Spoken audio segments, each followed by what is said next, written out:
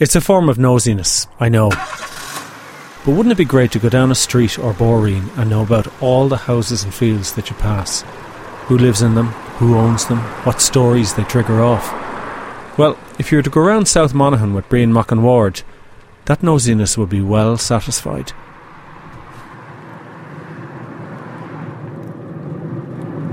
My father was principal of a school called Donaghmine, which is 2 miles from here. And his aunt, a lady called Miss Ward, was teaching in another school over beside the border. The arrangement was that the 4 of us and the 3 neighbouring children would be up here at the crossroad, at Tullivara Crossroad, and my aunt Miss Ward would come out from Carrymacross in a little black Anglia car and pick up the 7 of us. Miss Ward's car had so much play in the steering wheel that it required 2 hands to hold it, and it would be swing. So it was very unusual in 1951 to see a lady driver, and very unusual to see a lady smoker, but Miss Ward did both. So Miss Ward would say, I want to light a cigarette, some of you bigger children in the back hold the wheel, and they would reach in across her and they would hold this wheel. So anyway, we'd travel along here over towards the border, and she sounds like a great character. She was a lovely woman, yeah. And did she spoil you in the class, or did she go extra hard on you? I was the only one in her room because I was in infants, but the other 6 were in the master's room. Oh, and they used to be crying, some of them on the way to school, knowing what lay before them. He was well, he's dead now. He'd be physical with them, wouldn't he? Oh, physical. He was a man of extreme cruelty, and I mean extreme.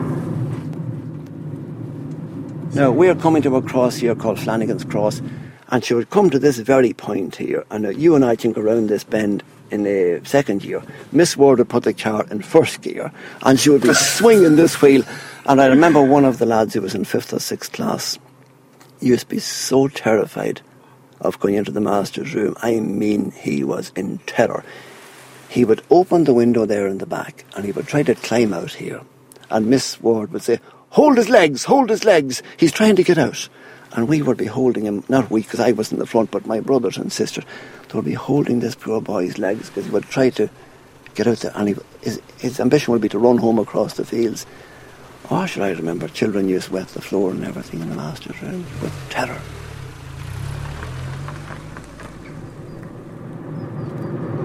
There's a place back there now, Clonavogie. Bogie is a soft area, the spongy place. There's a word we use around here called fosy. Fosy applies to a softish, boggy place that you're in danger of sinking, or to bread that's not fully cooked. Fosy bread or a fosy bog. Oh, that's a lovely word, fosy, isn't it? Fosy. And then there's another word, fousy. Did you ever hear the word fousy? Meaning dessert. Would you like a wee fousy? Aye, well, I'll have a bit of rhubarb there. Fousy. Where does fousy come from? That's just a wee pet word. Maybe it's Irish. I don't know what it is. I never saw it written down. It's like gugs for eggs. Aye, guggies or gugs. Yeah. That's right. We pull into the left here and we look at this church that's called Broomfield. My grandfather in 1913 was asked by a neighbour to do best man in there. And my grandfather and the groom were standing up there at the door, and they were waiting on the bridal party. And a family pulled up on a pony and trap, and a father and mother got out, and 2 daughters, all dressed in their Sunday clothes. And as the 2 daughters were walking in through that gate there, the groom turned to my grandfather and said, "Which of them am I getting?" That's a literal fact. You're joking me. Which of them am I getting? That's right.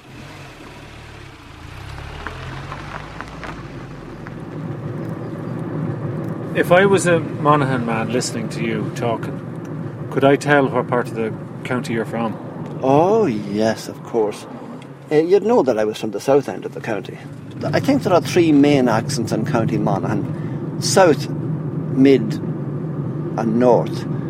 There's a particular word that helps to explain it and to explain the different intonation. Now, where we live in South County Monaghan, an appliance with 2 wheels is called a bicycle. But 10 miles north of us, in Castleblaney, people don't say bicycle, they say bicycle. And then if you go another 10 or 12 miles down to Monaghan town, they don't say that, they say bicycle. So it's bicycle, bicycle, bicycle.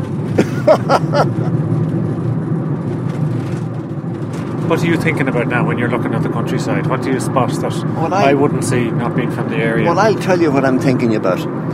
I have a particular thing about road signage and all the misspellings that are in the Irish language version of road spelling, of signage spellings. And I can hardly drive from Carrickmacross to Castleblaney without getting angry. And not alone that, many of the words used in the signage are new words that don't exist in the Irish language. And some civil servant is deciding to rename places in this area. Now that sounds beyond belief, but I could show you 3, 4 or 5 in this 10-mile stretch, this stretch from Carrickmacross to Castleblaney, with incorrect spelling and even new plastic words that don't exist. And it really angers me. Like what? Broomfield. And the Irish word for Broomfield is taplock, meaning a level plateau. And some civil servant has renamed it and Vroom, meaning the place of the broom, whatever that is. But you can get an Irish English dictionary and look up the word broom, B-R-U for them, but you won't find it. A nonsense word. I'll give you another example. I told you a minute ago we'd go over towards Cullaville. Cullaville is Cullenvilla, the forest of the sacred tree. But somebody, once again, this faceless civil servant, has renamed it Baile Vic Culloch, McCulloustown. It means nothing, it's just nonsense. And have you complained to them? I've been in communication with Uffick na Luganamnuka in the Phoenix Park at least a half a dozen times. It's the curse of the retired man. Well, it may be. The letter-writing retired but man. But I'm not impressing them, and I was told a couple of years ago in no uncertain terms that local knowledge and local information were not of interest to Uffick na Luganamnuka. I can't imagine they said that. I have the letter at home. I could show it to you. You're joking me? Yes. Just excuse me a second. See that word there, Lisnagunyon? My grandfather used to live in Lisnagunyon, which means the fort of the rabbits. Well, Cunyon is C-O-I-N, I for the N, but somebody has respelled it C-O-I-N-C-H-E-R-N-N. No such word. Plastic. Plastic. Quincan. Yeah, it means nothing. There is no such word. Isn't it there? That's Broomfield Post, the former Broomfield Post Office. That's one wonderful lady. She looked after the whole countryside for years and years, Mrs. Finnegan. And she was nearly like a social worker instead of a postmistress. My wife, who's called Sheila, was reared in Armagh City, and she lived in London for 13 years after that, so she knew nothing about farming or anything of that nature. The closest she had ever been to a bovine was to see one in the field or in a postcard. But at the time, we were living on a farm and we had cattle and heifers and pigs and so on. But one morning I was heading off somewhere.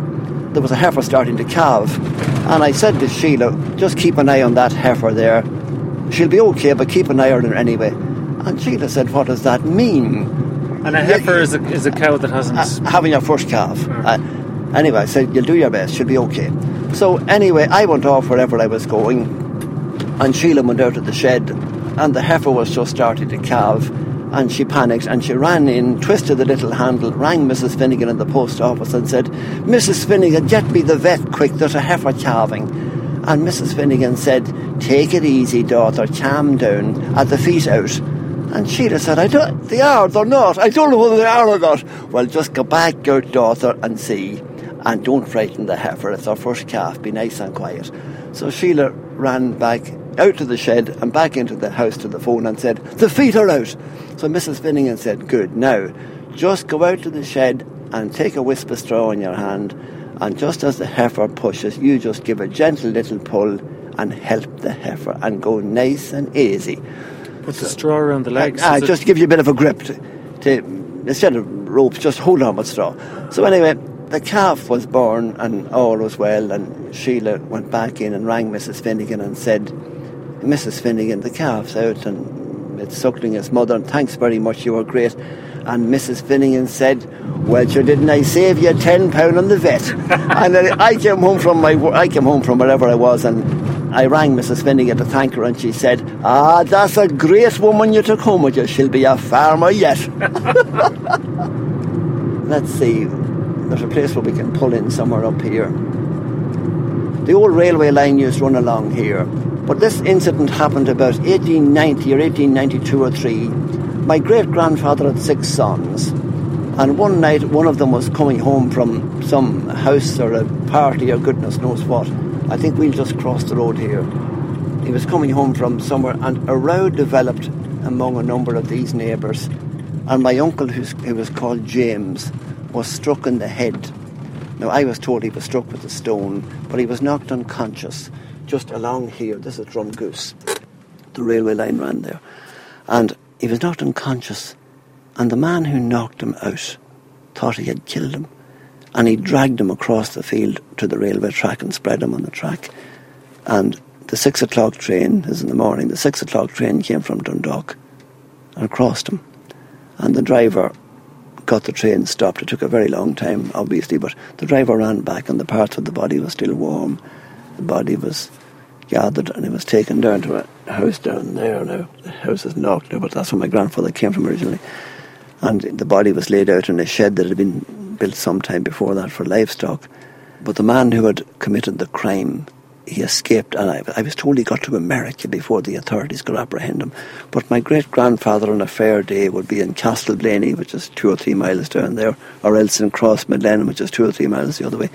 He'd be in one of those towns on a fair day, and he might have a few extra drinks. But he would come home at night, and he'd stand outside the house of the alleged murderer, and he'd roar in, "Oh, murderer, he has killed my son."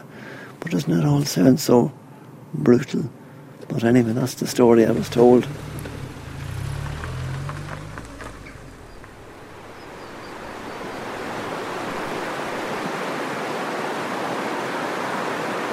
This is the River Fane. This forms the border between County Monaghan and County Armagh, and then up the road there between County Monaghan and County Louth. And where does it go to the sea? Blackrock, oh, in right. Dundalk Bay. Yeah.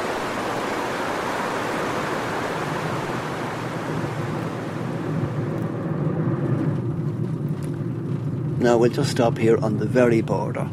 That's the border there now. So we're in County Armagh now, and the customs post for the northern side was just where those weeds are there. You see, it was blown up a few times when would it have been, the 70s, and it was blown up so often that there was no point in rebuilding it. When you're driving around and you're looking at graveyards and you know your family are in there and you're looking at schools where you went to school, but are you looking at the countryside as well and thinking of scarrings and hurts that went on as well? As a result of the Troubles? Well, as a matter of fact, I hesitate to say this, Ronan, but I'll just come out straight and say it. I don't feel sad. A lot of the people who were killed would not have been killed had the border not been there, and had the border not stood for the political division of my country. So I don't know whether I'm proud to say this or ashamed to say it, but I do not feel particularly sad for those who were killed propping up a system with which I disagreed. Now, that won't please everybody to hear that, but that's my opinion.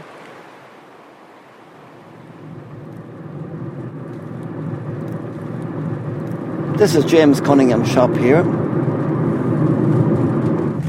Now, this is where we began our journey, but we'll just go in here now and... So he has handwritten signs for cement yes. Dog food and... A lot. This man is open 364 days a year. I don't think he opens on Christmas Day. He and I were at school together, and he's a very close friend of mine. Hello, how's the farm? What are you doing open on a Sunday? Get a few bob. Make some money? Make money. Oh, There's very an good. interesting shop in there. Can I go in and have a look? Yeah, why not? This is the most incredible shop I've ever been in. You're selling You name it. farm gear, saucepans, expanding foam for gun round windows, Caterpillar boots, and you have bags of onions, turnips and cabbage in the fridge, dog food. You make sandwiches. You make sandwiches. I heard a woman prayed for this morning, Mrs. Cunningham. Culleton. Is that Thomas Culleton's mother? That's correct. Oh, I see. I wasn't sure who she was. Yeah. Penny Dayan. Oh, indeed. What's Penny new? hanging themselves. Oh, yeah, no shortage of tragedies now. But it's a very interesting shop, isn't it, Ronan?